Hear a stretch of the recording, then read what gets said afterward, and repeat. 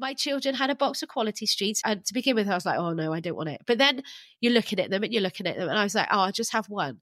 And I'm now the person that can have one like sweet and stop. And I just look back at that journey and I think, fair play. I really thank my past self for having the courage to be uncomfortable in the moment, which has now given me so much more comfort in the long term, so much more control. Losing weight isn't easy, and some days we can feel like we need some extra help. Welcome to the Weight Loss Warrior podcast, the show where we share inspiring real-life success stories from normal, everyday people like you and I. Listen to how each of our guests managed to overcome their personal challenges to lose the weight they wanted, as they talk about the secrets to their success and give great advice that you can benefit from. Become part of our tribe and use the Weight Loss Warrior podcast as your source of motivation and support to help you on your weight loss transformation.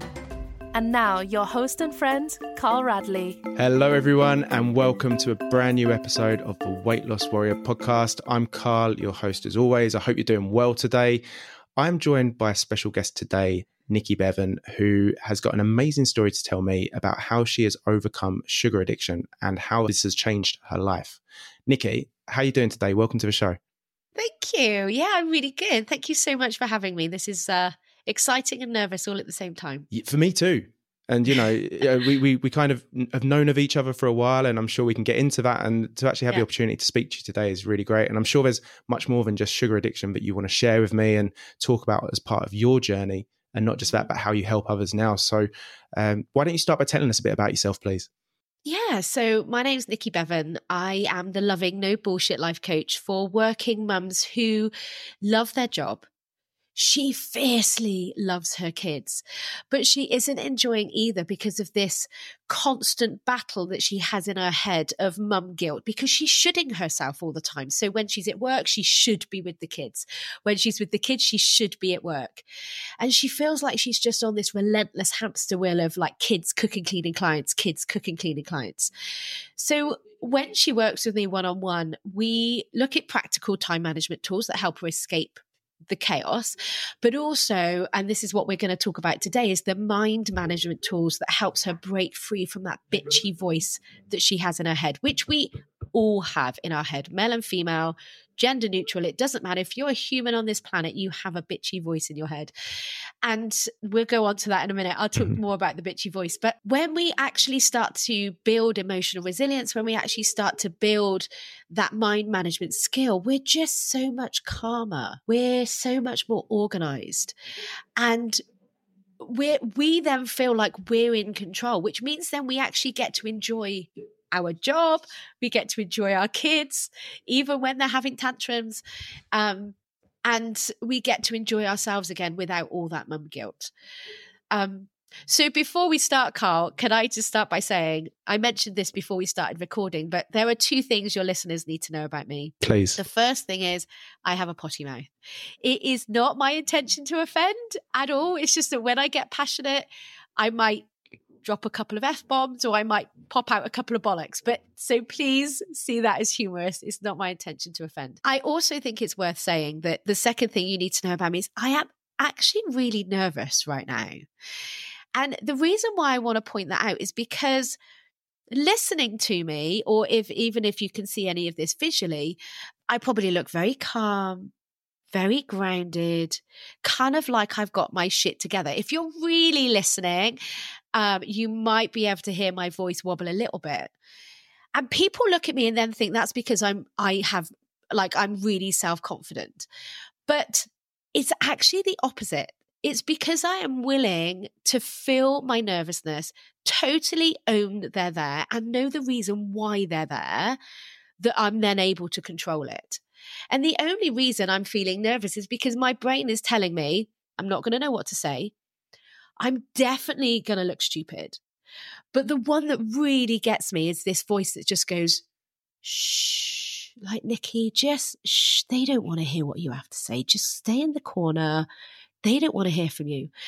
So, of course, when those sentences are whirling around in my head, my body is going to have an emotional reaction to those sentences.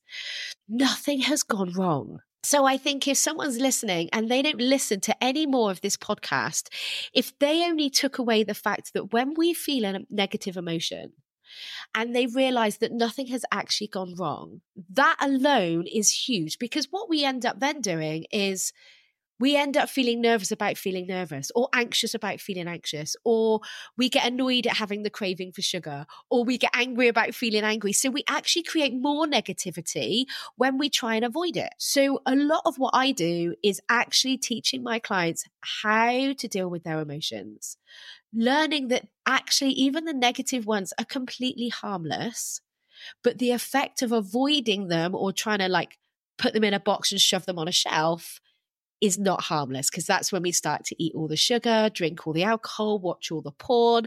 For some people, it's over exercise. For some people, it's over cleaning. Any activity that takes us away from feeling an emotion will have a negative effect on us. And so I get very passionate about that topic. And I always like to start by saying I'm really nervous, because people don't think I am. But it's because I'm willing to own my nervousness that actually then I get to control it, and I get to go, right, hang on a minute. How does Nicky actually want to show up? And then off I go. Which is amazing. And I think this is probably one of the best introductions I've had on the podcast. So thank you, Nicky. And also just for the fact that you've shared so much already in the first 5 minutes about how, for a lot of people who are listening, this is probably something that happens on a daily basis. The manifestation of negative emotions based on negative emotions, and getting out of that loop and writing off whole days in terms of their plans and things that they want to achieve because of something going wrong or something happening, and how that can impact them. And just what's that internal chatter, everything that's going on, and leads to negative results ultimately, because people feel shit about themselves. And that's something that, you know, I know that you feel very passionately about, and you've been on your own journey as well in terms of that. So you be a potty mouth. If your bollocks pop out, as you said they would, that's absolutely fine. We'll mark it explicit, but I'd love you to talk in freely and about it, because I can tell you have a lot of passion for it, a lot of knowledge about this topic, and I think it's going to help a lot of people. Yeah. So tell me a bit more, Nicky, if you could, about the journey before this journey. Yes. And what brought you to this, and the coach that you are today, and everything that you do to help others. Because for most people, I know there's usually a reason and a why for doing this. So tell me about life before coaching and how you wound up becoming a coach, please. Yeah. So I'll try and make it as short as possible, because I could talk about this for hours, but I always kind of liked myself. Like I've always kind of liked my own company.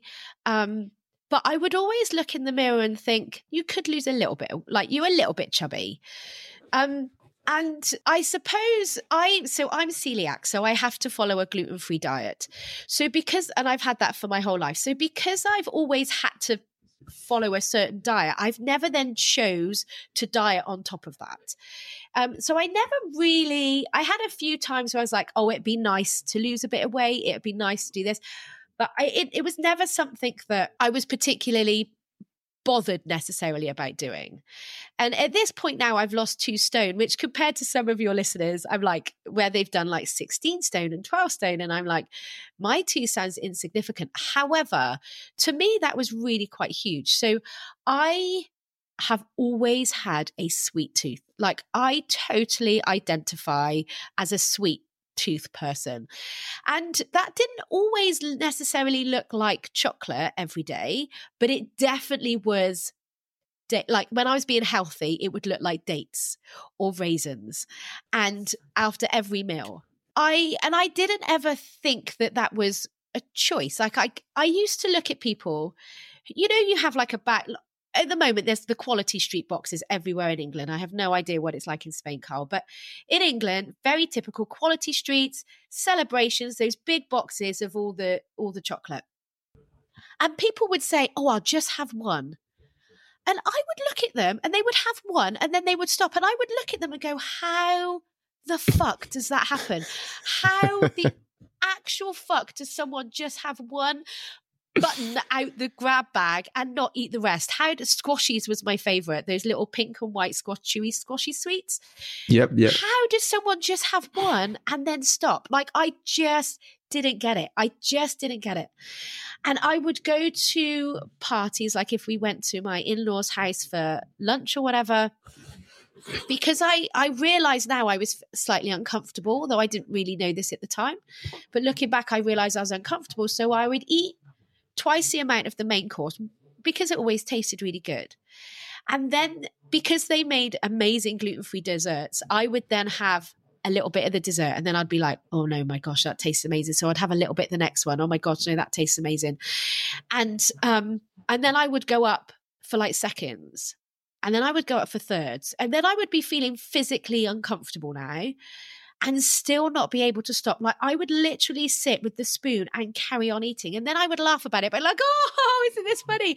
I've lost control. But then I would sit there and internally I'm thinking, why can't I stop? What is, and sorry if I get emotional, what is wrong with me that I can't stop? I really thought there was something wrong with me. And so when I discovered life coaching, I always knew that, like it wasn't the weather that made me feel bad. I just put my wellies on, put a coat on and went and stomped in puddles. But no one ever seemed to agree with me. No one ever seemed to have this same thought process. And it wasn't until I listened to the first episode of the podcast, the Life Coach School podcast by Brooke Castillo, which is a phenomenal podcast, by the way. And she explained, so Brooke Castillo created the model, which is that life gives us circumstances.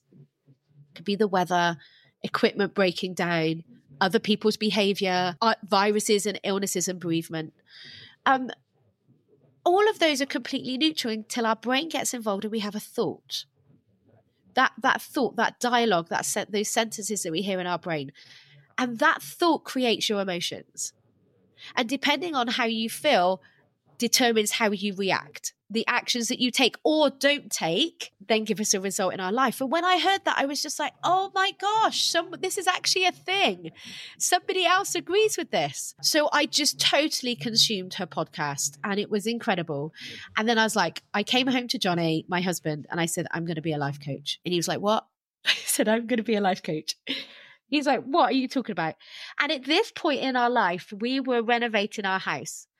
And the room that I'm now in, for anybody that can actually see this is my tiny little box bedroom, my third bedroom in my house. This was our kitchen. So we had a camping stove, we had a microwave, and we had our dining table set up in our bedroom next to our double bed. And the boys' room was fine, but we were washing up in the bath. So we were like that for a year, like a whole year. And I was fine. And my husband was not. Like he was properly getting stressed out. We were running out of money. Builders weren't coming back to us. He was fed up of washing up in the bath. He jokes that he would have to push the peas down the plug hole to have a shower and then the pubes down the plug hole to wash up. And he was not happy. And I can remember him saying to me one day, how are you okay with this situation? Like this situation is not okay. This is not good. And I was like, no, but it is. Because the bath can't make you feel stressed. The builders not coming back to us can't make you feel stressed. There are actually people in the world that would literally risk their lives to live exactly how we're living. So this is fine. It's how you're thinking about it. And because I knew my children were safe and because I knew we were all healthy, I literally could have lived like that for years. And he was just like, you are crazy. And then he said to me, please don't tell me you're trying to get made redundant because we need your we need your income. So I was like, no, of course I'm not being made redundant. And at the time I didn't realize I was manifesting, but that's exactly what I was doing. I was manifesting being able to leave my job because I realized I wanted to be a life coach. And he's like, but Nicky, this is bollocks. It's not your thoughts, it's the circumstance. We had a number of heated conversations, as you can imagine. And I wasn't quite as articulate at explaining things then as I am now. And he was like, obviously then he's thinking I'm adding to his stress levels. But what happened over those conversations, he would then go into work and he would talk to his friend at work. And he would start to say to her things like, well, you know, if you just changed your mind about that, you would actually feel differently. And then he was like, oh, shit. Like, what she's saying is right. So he came home and he said, you need to do this. You need to sign up for certification. You need to become a life coach. By this point, I'd already left my job. So it was good that he was on board. So I joined up with the life coach school to do my certification. And part of the certification at that time was a weight loss section. So I was going through my certification, hearing all this amazing stuff, and it got to the weight loss bit, and I was like, well, I've kind of got a little bit to lose, but oh my gosh, how do I get over my sugar addiction? Like I just couldn't ever imagine having control of that. And so she was talking about over drinking and overeating, and I thought, well, actually, I'm going to take everything that I'm learning and I'm going to apply it to my sugar addiction. And so that's what I did. I started to learn the process of actually experiencing my emotions, the sugar craving being one of them, that urge to eat all the chocolate buttons and all the squashies. And I started to learn that actually this emotion is totally harmless, which is just mind-blowing, right? That actually we cannot be uncomfortable for a few minutes, and actually I found not even, then that disappears, and then you're comfortable for so much longer, rather than trying to be comfortable in the moment and then you're uncomfortable for days. And I think this works beautifully, especially around alcohol. So I haven't actually drank for about 5 years now. And that was quite an easy thing for me to do personally. But I was going to a party the other day on my own in Bath where I only knew a handful of people, and I felt anxious. And that would have been the perfect scenario in which I would have drank before. Whereas actually I was able to go to that party thinking, do you know what? I would rather feel anxious for a couple of hours and feel a little bit awkward in not quite knowing what to say maybe, or people looking at my pink Rawa skirt thinking, what the fuck is she wearing? What an idiot. And actually not caring about their judgment. I would much rather have that discomfort for a couple of hours than I would drink and then be uncomfortable for days with a hangover. And it's the same with food. I would much rather be awkward and uncomfortable now in a social situation and feel my nervousness and feel my anxiety than have days of beating myself up because I ate too much, or because I can't stop, or because now I'm putting on weight and I feel physically tired because I don't have the energy that I know I can have. And then because I did that then just has had a ripple effect throughout my business, throughout my life. I really feel that I'm going to cry. I really feel that because I got on top of my sugar cravings, I actually feel like I could do anything. Like I think, shit, if I can get over that, and by get over, I don't mean that it's gone completely. And I don't also mean that I'm not perfect. Like there are times when I choose to have chocolate, but now I'm the one that's taking one. I did this on Saturday. My children had a box of Quality Streets, and to begin with, I was like, oh no, I don't want it. But then you're looking at them and I was like, oh, I'll just have one. And I'm now the person that can have one fucking like sweet and stop. And I just look back at that journey and I think, like, fair play. I really thank my past self for having the courage to be uncomfortable in the moment, which has now given me so much more comfort in the long term, so much more control. And that just makes you feel like a badass. And it's not an easy journey, but well, you know for yourself, going through growth, it's uncomfortable, but the other side of that is incredible. And that to me builds self-confidence. When you're willing to be comfortable, feeling uncomfortable, that to me is the key to the life that you want to live, whether that's just being present with your kids, whether that's weight loss, whether that's you want to go and climb a mountain or do some crazy extreme thing. It doesn't matter. We all get to choose it, but it starts with that initial willingness to be uncomfortable. Amazing, Nicky. Wow. And I think that it's just incredible hearing that. And congratulations, first of all, for the weight you've lost, for overcoming your sugar addiction, for being that person that can just have one sweet. And probably coming from a place where at a time in your life where you thought that I could never do that. That's impossible. That's somebody else. This is the path that I've been given. This is who I am. Yeah. And that can't change. And I think it's so relevant and will resonate with so many people who listen to this podcast, because so many people feel stuck. So many people feel like they can't lose the weight that they want, or they've tried so many times it's impossible. And that's just who they are, or just the cards they've been dealt and it's impossible. Yeah.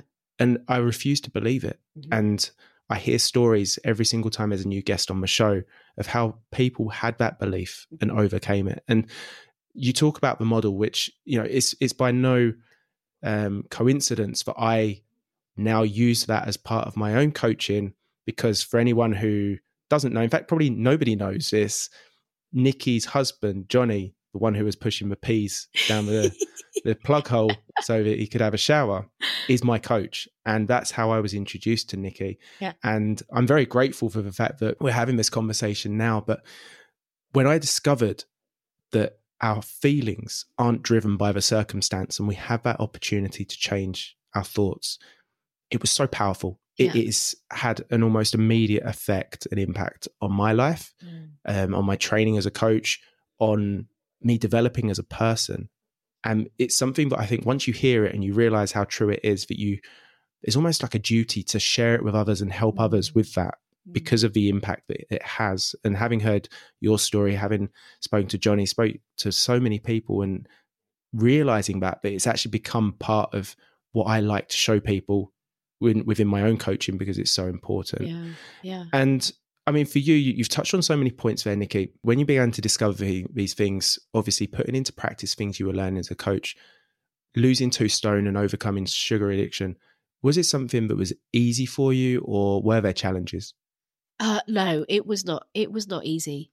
It's kind of easy now because those habits are more ingrained, like those thought processes have changed. But no, it's not an easy journey. And I don't think any form of growth is. Like, whenever we grow emotionally as people, which is ironic when we're talking about weight loss, because actually as weight loss, we want to shrink. But from an emotional perspective, that growth is always uncomfortable, because we have... Every single human on the planet has a primitive part to their brain. The brain is phenomenally complex, and I'm not a neuroscientist, but I simplify it right down to the primitive brain and then our higher brain. And the primitive brain is really old. So it's scientifically it's the hippocampus, hypothalamus, and amygdala.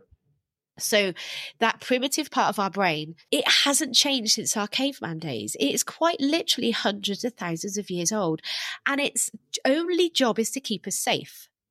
And the way that it keeps us safe is by avoiding any sort of pain, always seeking pleasure, and by making everything easy. Because hundreds of thousands of years ago, that is what enabled us to survive as a human race. If we were excluded from the pack, we would have died, which is why now we fear rejection and other people's judgments.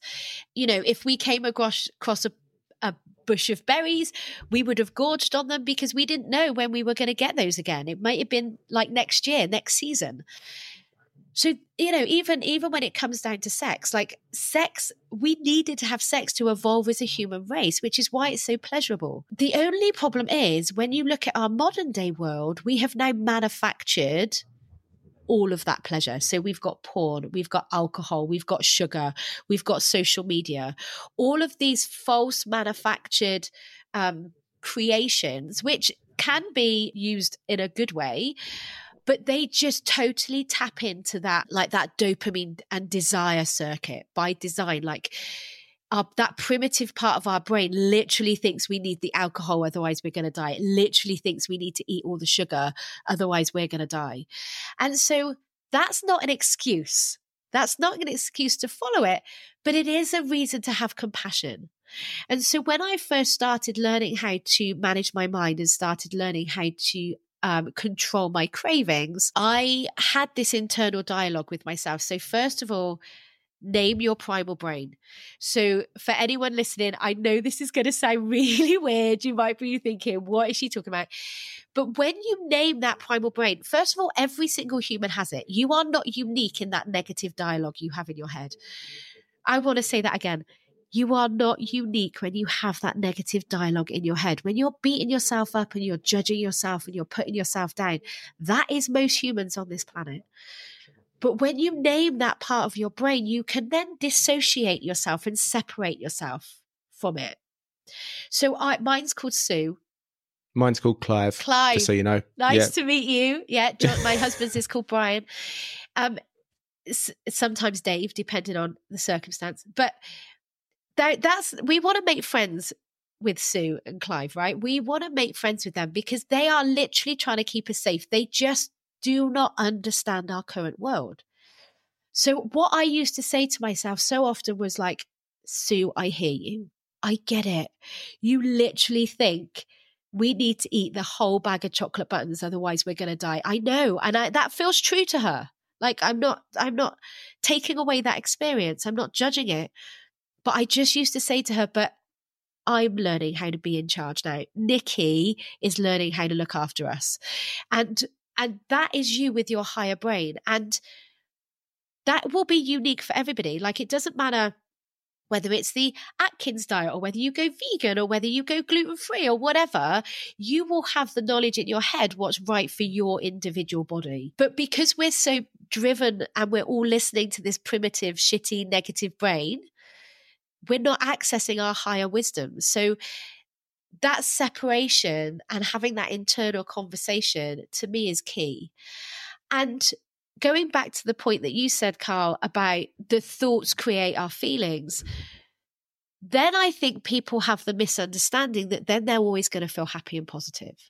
If my thoughts create my feelings, then I'm just going to be able to feel joyous all of the time. And that is bullshit. It is absolute bullshit. And neither do we want to feel happy and joyous all of the time. You know, if we're suffering a bereavement and you're thinking, I'm really going to miss this person, you want to feel grief. Like, you want to feel sadness. So giving yourself the grace and permission to feel that emotion is so much more powerful than trying to avoid it and be happy and numbing it with the alcohol and the sugar. But what you can do is you can come to neutral. So if we take the relationship with ourselves, right, and the relationship with our body, most people listening to this, if they want to go on a weight loss journey, probably have a negative view of their body. They're probably looking in the mirror and thinking, you're not good enough, you're too fat, you're ugly, like all of the shitty thoughts. So to jump to, oh my gosh, I'm fabulous, I'm amazing, is impossible and false and completely toxic.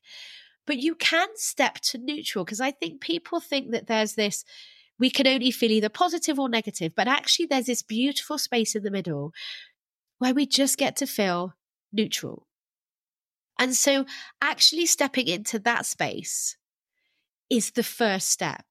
And we do that by saying to ourselves, do you know what? I'm human. Or if being human even doesn't resonate, I am Nicky. Or even if I am Nicky, I just am. I am here. And saying those very factual, very neutral sentences to ourselves steps us into neutral. Then we're not in that primal survival state. We're able to access our higher wisdom, and we then have a choice. And I think this is one of the most powerful things that we can tell ourselves, not from a judgment, critical perspective, but from a real empowerment. I actually have a choice in this moment. Yes, I can carry on. So for me, it used to be Nutella as well. The jar of Nutella in the cupboard. Yes, I could go and eat all of that Nutella. I could do that. And fuck me, does my body want to do that right now? Like, my brain is screaming at me, we want the chocolate. But actually, I call it my ABC. So when I just acknowledge that voice and I acknowledge that emotion and I allow it to be there. And then B, I breathe and I understand with a lot of compassion. Of course you want to go and eat the whole jar of Nutella, because in the immediate, you just it's the same with alcohol, right? You just go, oh, that feels so good. Temporarily, you feel amazing. I get it. But C, I have a choice. And if I go for the temporary comfort, I'm actually choosing the long-term discomfort. So choosing to spoon out the Nutella now is going to actually give me so much more discomfort in the long term. So which choice do I want? Do I want to feel uncomfortable for a short period of time? Or do I want to feel comfortable for longer, for the days, for the weeks, for the years of my life, that I'm actually going to feel better because of the weight loss, or because of not even because of the weight loss, but because I'm not putting so many toxins into my body. That alone will make me feel so much better. You'll have more energy. So that's to me like the acknowledge and become aware, the breathe and understand with compassion, and then make a choice. And we may not always like our choices, right? But we absolutely always have a choice. And so, yeah, I don't know if I went off on a complete tangent there, but I can't even remember what you asked me now. I'm glad you did, Nicky. Do you know what? I couldn't even remember myself, but I'm enjoying this so bloody much that it's so inspiring and insightful that, I didn't want to stop you because it was, like I said, I wanted you to talk in feel free to speak about this because I think this is so important and helpful. And people are probably listening to this thinking, wow, you're absolutely right. And I think when you were explaining the ABC of acknowledge, breathe, and choice, I was thinking specifically about people I've spoken to and listeners who have disordered eating, who binge eat, because so many times I've had conversations with people who it gets to that moment where it's kind of like because I work a lot with habit loops. So obviously that cue is there, that trigger is, okay, I'm sat down watching Netflix in the evening, and then that craving, I need to eat something sweet or I need to drink something, I'm hungry. But it's not usually even the hunger, because it's when you start looking into it, you realize you're not hungry. Yeah. But then obviously the reaction to that, the action and the result of a reward, which, like you said, is a very fleeting moment. Because usually then if you are on a weight loss journey or you just feel out of control, I think control is the key word here, then the shame, the guilt, the feeling like shit that comes after that, which if you do suffer from disordered eating, is enough usually to throw you into another loop of binge eating and feeling bad about yourself. So it's about breaking that, I think. And I mean, hearing some of the things you've mentioned there is just, I think, phenomenal. And, I can tell obviously you're very good and skilled as a coach, and it's just inspiring listening to you, to be honest. And especially because it comes from a place of your own truth. And, talking about Sue, I think you said was the name of that part of the brain. And this is something I discovered recently and named that part of my brain Clive, because quite often, and I'll liken it, it's going to make me sound like a really bad parent here, but I'll liken it to when one of my children want my attention. And they could be pulling, tapping me on the leg, daddy, daddy, daddy, daddy. And they could say it maybe 10, 15, 20 times. If I'm engrossed in my phone or not paying attention or just simply don't want to deal with it in that moment, they'll keep at it until I acknowledge them. Yeah. And then I'll be like, okay, what do you want? They'll tell me what they want. And it doesn't mean I'm automatically going to give it to them. It doesn't mean I'm automatically going to agree with them or they're going to get the result they want. But the moment I let them say what they want, speak to me, get it off their chest, there's then that choice, that, acceptance. And I think that so many of our thoughts, the negative energy, the negative thoughts that sit in our head that we try and ignore, we try and reject. But then when you actually let them in, you let them exist, you realize you don't have to automatically say yes. You don't automatically have to do what they're telling you, in the same way that my child tells me, Dylan or Nathan may come to me and say, Daddy, we want to go swimming. And obviously we can't go swimming because it's 9 o'clock at night and we've got school in the morning. But they've said that part. I've listened and then made a decision based on it. Whereas you mentioned earlier about putting something in a box and pushing it, away so you don't have to see it or feel it. Yeah. I talk about often like a beach ball. Yeah. And how you push it underwater and you can hold it underwater for as long as you possibly can. But eventually the second you let go, it comes flying back up. Yeah. And that's what I think happens with so many of our emotions that we choose not to. So this acknowledging, this being accepting of it, I think is so important. Yeah. And I imagine it's helped you. You said not just obviously overcoming sugar cravings, but in all situations in your life. Yeah. Yeah, 100%. And it's funny you liken it to a toddler, because I did hear the other day that primitive part of our brain, those 3 parts that I named, it does have the average age of a 3 to 5-year-old. So it is like a toddler. And you think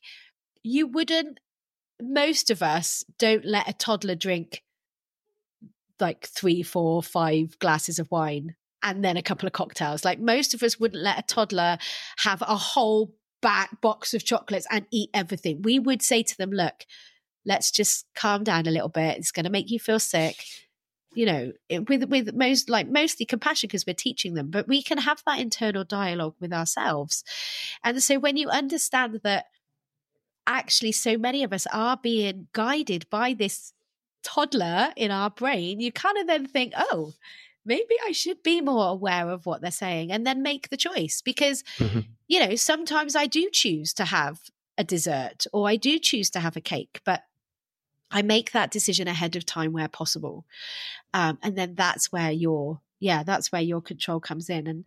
And I think, like you say about the beach ball, I quite also like thinking about it as a whole. Like so many people, I think, especially when it comes to things like depression, sadness, grief, they think they're going to fall down into this hole and never come out again. They're never going to be able to come out. And I think actually the opposite happens. When you try and avoid that hole, you are then actually avoiding your life, because that is part of our human experience. Like the negative, the 50% of the negative of our life is our human experience. And when we think we're trying to avoid it, we're actually avoiding half of our life, half of the experiences. But what actually happens is when you learn to process your emotions, and it's as straightforward as recognizing it in your body, which for some people would just be like, what? Like, I don't even know what you're talking about. Johnny was like that the first time I was asking him, I think he was feeling angry or frustrated. I'm like, well, where in your body do you feel it? He's like, well, what do you mean? Where do I feel it? And I was like, well, is it hot? Is it cold? Is it heavy or is it light? Is it fast or is it slow? And then I was like, what color is it? He's like, what are you talking about? And I don't feel it in my body, but we all do. And we're not taught how to do this, right? We are not taught how to process our emotions. And we do it with positive emotions. Like when we're excited about a holiday, we allow ourselves to feel excited because it feels good. But that excitement doesn't last. Like you don't feel excited 24/7 up until the point you go on holiday. It's only when you think about the holiday that you then feel excited. You allow yourself to feel excited and then it disappears. And the same is true for our negative ones. When we actually let ourselves feel anxious, and we breathe and we own it and we recognize it, it disappears. There is no hole that we have to climb out of. There is no ball that we have to hold under. Like we could just allow it to float on the top. Like that beach ball's just floating around on the top and it's not a problem. But we don't ever get taught that, do we? We don't ever get told how to process. And it's interesting, especially you saying, how when you first introduced that to Johnny, how he, I feel like, talking about him because he's not here. Sorry, Johnny. But when you first introduced that to him, he didn't know. But yet, in one of my most recent coaching sessions with him, he showed me how to process emotions like that. Yeah. And we processed sadness because it was related to something I was talking about. I can't even remember exactly what it was. It's not important. But anyway, so the emotion was sadness. He's okay, let's sit there and process it. And we sat there and I really focused on how it manifested. And like you said, eventually from having like this knot in my stomach, giving it the space to move around freely and giving it that time, it kind of evaporates. Yeah. And I think that's, the feeling that you have, but it's about being willing. I think the word's willing to allow that space for that emotion to sit there, because we quite often, try and pull ourselves together or give our head a wobble and try and tell ourselves, no, we're going to feel good today. Yeah. Without actually addressing those negative emotions and why they sit there. Yeah. I think by doing that, it can take practice, it can take time. Yeah. But I think 100%. This, especially on a weight loss journey, for so many people, allowing that, concentrating on mindset and focusing on your well-being is the key to actually achieving it, to the point where I say it quite often now that weight loss is almost, for me, a byproduct of working on yourself and having a healthy mindset, because the two can't coexist. They might do for a very short amount of time. You might be able to lose weight, but if you don't address your thoughts, your feelings, and what's going on inside, you're never going to be able to sustain it, because ultimately you just revert back to the same coping mechanisms that you have when things go wrong. 100%. And there's so many people say to me, oh, I just want to be healthy, or I want to like myself a bit better. So they think that losing weight is going to then enable them to have those thoughts. But actually it has to happen the other way around. You have to like yourself and be healthy in order to lose weight, because a healthy body won't lose weight. Like I'm not a doctor, so I don't want to get, or a nutritional therapist, so I don't want to get into the science behind it. But if your liver isn't functioning correctly and it's overloaded with the amount of toxins that we're putting into our body, your liver is going to take those toxins and push it out into the fat cells. So then more fats created, more fats created more. That's a survival technique. You can actually look in the mirror and thank your liver And the fat that you have is a survival, because that fat is actually keeping you alive. Because if that fat wasn't there, your liver would be overloaded and would give up and you would die, right? So actually you can look in the mirror and you could, I'm not saying you should, but you could actually be very grateful for what your body's doing for you. And actually changing at that point where you can initially change the fat on your body, you can change your mind about your body. That is within your control. And again, that coming back to the neutral, it doesn't have to be a positive shift, like a jump into positivity, but it can be just, I have a body, like I am human. And so you have to, because the other thing as well about our relationship with ourselves and how we talk to ourselves and how we shame ourselves, or for me, I used to I think I was just so pathetic. And that voice still tells me that. It's not that voice is gone. I just don't engage with it. I'm like, yeah, whatever. Like, I don't believe it anymore. So when I am in my negative spaces, I don't stay there for any prolonged period of time. But coming back to the relationship with ourselves, we think that losing weight is going to then enable us to have a better relationship with ourselves. But we have to have a better relationship with ourselves first in order to lose the weight. That is so much more sustainable. You can shame and hate yourself thin, but it will be a really shit journey that you just then don't sustain.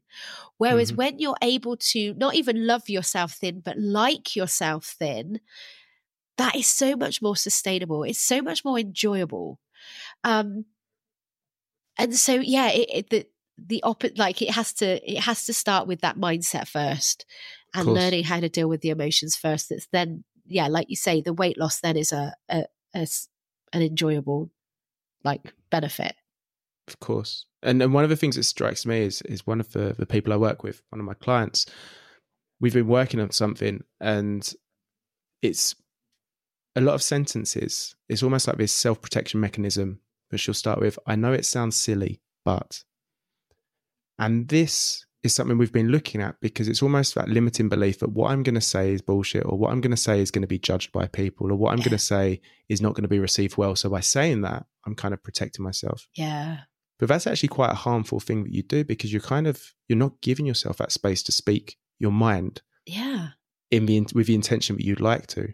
Yeah. And it's one of these things that we've noticed, even in just a few short weeks, the progression had gone from saying it to saying it and then catching herself saying it, saying, okay, but it's not silly. Yeah. To now it's almost as if you can see it being caught before the words come out of the mouth. It's like, yeah, no, it's not silly. Yeah. And that kind of progression, it can happen with practice. And like you say, you don't have to love yourself in that moment, but just giving yourself that space to know you're on a journey, to know you're learning, to know that you want something better for yourself is such a special thing and such an important thing. Because once you give yourself that compassion and you are a little bit more easy on yourself and being kind to yourself, it opens that door to then make those changes, because you know, okay, it might not happen today. You can't wake up and lose all the weight that you want to from one day to the next. Yeah. But recognizing that you're willing to go on that journey, that you're willing to create something better for yourself and face the challenges in life, it takes a lot of strength, a lot of guts, and a lot of, power, I think, to be able to say that. And it's very courageous. Yeah. Yeah. And then once you go from that, you can achieve anything. Like you said right at the very beginning, but it's not just sugar addiction or weight loss. Once you realize that by loving yourself, by being kinder to yourself, you have the opportunity to change anything you want. Yeah. You can literally change your life. Yeah. Yeah. 100%, which is, for some people, that's really scary, isn't it? And that's where, like feeling the fear and doing it anyway. And for me, how I know it's the right track when I feel self-doubt, or if I feel nervous, but the other side of that is like an excited possibility. I'm willing to go through that fear to get to that possibility. And to get to that excitement. And it comes with practice. I mean, it's, it can be very uncomfortable. And let's not pretend, that it's not that processing emotions. If you have avoidance, if there's things that you're trying to steer yourself away from because it's difficult, it can be hard the first few times that you do that. But it's something that takes practice. It's, like anything really, you don't have to be an expert at it straight away. And sometimes, you might find yourself able to sit with that emotion for like 30 seconds before it becomes too overbearing. but maybe next time 50 seconds. Yeah. To the point where you can actually allow the whole process of it dissipating and evaporating and disappearing. Yeah. Because apparently science has proven that our emotions, when we fully allow ourselves to experience our emotion, it only lasts for 90 seconds. Mm-hmm. So you think, okay, your choice is, do I sit here being really fucking uncomfortable for 90 seconds, but that's going to give me a lifetime of comfort? Or do I want to keep avoiding that 90 seconds? Like, you get to choose your uncomfortable. Either journey is going to be uncomfortable. We think that the weight loss and the courage and the, moving into that new identity is going to be scary. But thinking, well, if I don't change and if I stay exactly how I am, how comfortable is that journey? Well, actually, that's sometimes even more scary. Like thinking, knowing that there's something a bit more in your life that you could be doing, whatever that more is. Mm-hmm. Not being true to yourself and not acknowledging that, I think, is so much scarier than actually the process of change. Like, and it's about, and some people find this really morbid, but I think it's amazing. Like those last few minutes of your life, which hopefully for us is many, many years away, and you're looking back at your life and you're like, am I glad I stayed in my comfort zone? Or am I glad that I went into my discomfort zone? Like, which life do I want to look back and go, thank you. Thank you for having the courage. Thank you for having the guts. Thank you for being the willingness to be uncomfortable temporarily to give me this amazing life. I agree completely. And I just, while you were explaining that, like an analogy came to my mind, but I'm going to share, because I remember as a kid, probably before I was 18 as well, definitely before I was 18 as well. But I remember when we used to go out on a Friday or Saturday night to a club or somewhere. And for me, it was in Essex, like in Chelmsford, we go to Duke's or something, which was knocked down decades ago, probably. But it would be in the queue leading up to the entrance. You have the big old bouncers there. The anticipation, the worried, would I get ID'd? Would I get in? How am I going to feel? That nervousness, that uncomfortableness. And then that key moment where it happens. And then you got through. Yeah. And all of a sudden, you opens up into this massive club with lights and music, and you just have the most amazing night possible. Yeah. And I guess the same thing happens here if we compare it to emotions, that how many nights would I have missed out on had I have not been willing to put up with that little moment of feeling uncomfortable and nervousness to get past the bouncer? Yeah, I love that analogy. That's amazing, because I remember too that, oh my God, like, am I going to get my date of birth right? Am I going to get my... Exactly. I was willing to spend maybe even an hour, and it was probably cold and it was probably raining, like in the queue, waiting to get into the nightclub to then experience the joy of those few hours. Exactly that. Yeah. So just sitting with it sometimes. So there you go. Yeah. Treat your mind like just go to a nightclub. Night out in the club. Yeah. Nicky, if we're going to have to start wrapping up, unfortunately, but I'd love to know where people can find you. You know, for everyone who's listening, I'm sure they would love to know more about you, your journey as a coach as well. And I know that you share a lot of great content. So where would be the best place for people to come find you? Yeah, so the best place to look for me is on Instagram, the Emotional Resilience Coach, or with a dot in between each word.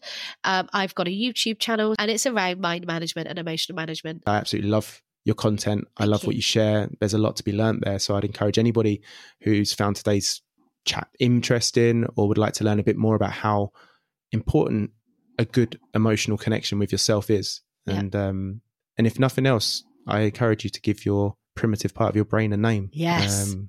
I got really nervous doing that because I thought, well, what if I offend somebody? You know, what if someone's listening, their husband's called Clive, or they're called Clive? They could, like, okay, just name their.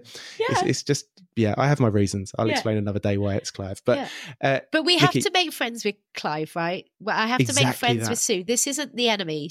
They're trying to keep us safe. We can have a lot of compassion because they just are very confused about our modern world. Exactly. And the sooner that you make peace, or the sooner I made peace with Clive and allow him to have his space to breathe, I've realised I don't have to fight him. Yeah. I just listen. And then Carl makes his decisions based on what Carl wants to do. Yeah. Which is so important. Brilliant. Nicky, I've absolutely loved speaking to you today. Thank you so much for being a guest on the show. You're welcome. Congratulations on everything you've achieved, because it's phenomenal. And I'd love to ask if you'd come back in the future and talk more about this. Yeah, because I think I will quite happily talk about any topic. Anything that you feel is relevant, we can hone in on it. I'd love to. Superb. Well, like I said, thank you so much. Yeah, thanks for having me. We'll speak soon. Take care of yourself. Bye. Bye-bye. I'd also like to say a big thank you to you, our listeners. I appreciate you joining us at the Weight Loss Warrior podcast and would love that you become part of our tribe. If you enjoyed today's episode, please subscribe to our podcast to never miss a new weight loss warrior tell their story. We share brand new episodes every single Monday and Thursday and hope that you join us next time. You can also find us on Instagram, where we share great tips and advice on how you can lose weight in a safe and sustainable way. Simply search for Weight Loss Warrior Podcast and follow us today. Remember, be kind to yourself and keep looking forward. You can achieve your goals.